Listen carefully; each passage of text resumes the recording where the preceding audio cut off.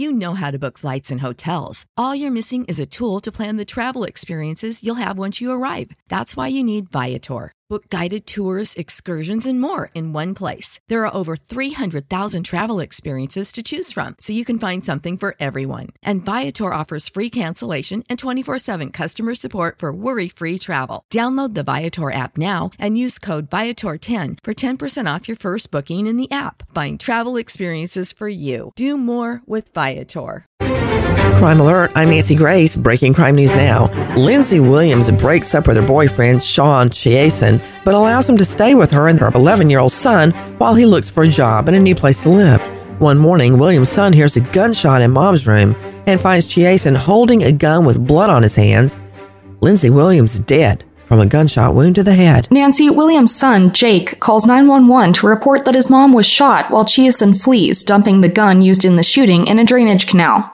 Chiason is arrested for the shooting 2 days later and claims it was accidental, that the gun went off when he was removing it from his waistband.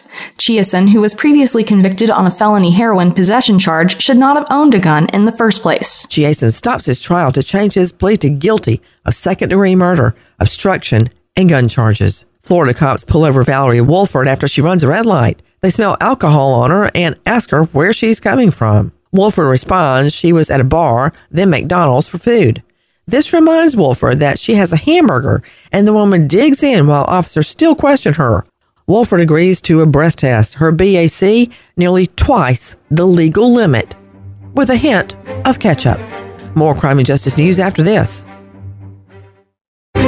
Now with the latest crime and justice breaking news, Crime Online's John Limley. We begin in Oklahoma as a shooting at a Tulsa apartment building has left 3 women dead and a baby injured. Sydney Sumner with Crime Online brings us details from Tulsa police. Police say that when they arrived at the Wood Creek Apartments in East Tulsa to investigate a triple homicide, they discovered 3 dead women. Next to one of the women was a baby who had also been shot.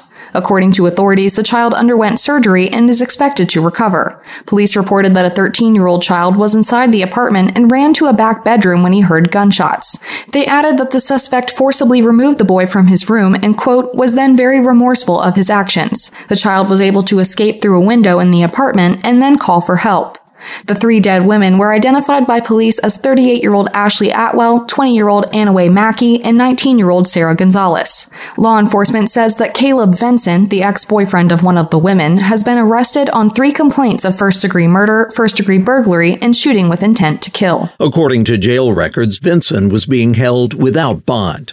A former Louisiana police officer is now facing a second felony charge for allegedly shooting and killing an unarmed black man earlier this year. Alexander Tyler, a former Shreveport police officer who is white, was charged with shooting Alonzo Bagley at an apartment complex in February, and a second account of felony misconduct was added to his record. Tyler and another officer were responding to Bagley's wife's report of a domestic incident. Tyler entered a not guilty plea to felony misconduct and first-degree negligent murder.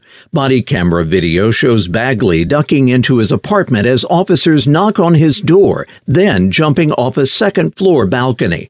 Tyler is seen in the footage capturing Bagley and shooting him once in the chest, followed by officers pleading with Bagley to survive while providing first aid. Approximately 2 weeks after the shooting, on February 16th, Tyler was charged with negligent homicide by the Louisiana State Police. In Louisiana, state police normally conduct investigations into shootings involving police officers. Now to Georgia, where a retired minister has been charged with murder in connection to the death of an 8-year-old girl whose remains were found in southeast Pennsylvania almost 50 years ago. Once again, Crime Online, Sydney Sumner. 83-year-old David Zanstra, a resident of the Atlanta suburb of Marietta, has been charged in the 1975 killing of Gretchen Harrington in Delaware County. Zanstra is facing charges of criminal homicide, first, second, and third-degree murder, kidnapping of a minor, and a connected felony. During a press conference in media, the county seat of Delaware County District Attorney Jack Stolzheimer described the defendant as, quote, a monster and every parent's worst nightmare. In mid-August of 1975, Harrington, the daughter of a Presbyterian minister and his wife, vanished as she walked from her Marple Township home for Bible camp at Trinity Church Chapel, where Zanstra served as pastor. 2 months later, a jogger in Media's Ridley Creek State Park found her body. According to Stolzheimer, Zanstra, the father of one of Harrington's closest friends, offered to drive Harrington, who was ordinarily accompanied by her sisters but was alone on this particular day, to a recent birth in her family. Zanstra allegedly drove her to a wooded area, hit her in the head, and then attempted to cover her body after thinking she had died.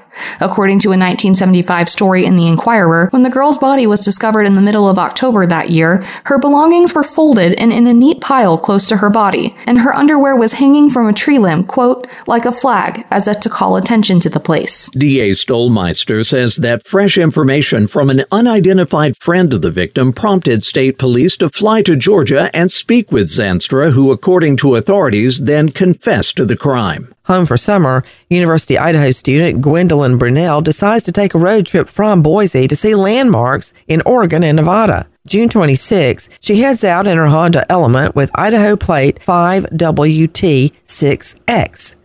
June 27, she's caught on surveillance buying gas and snacks at a Jordan Valley, Oregon, Sinclair station.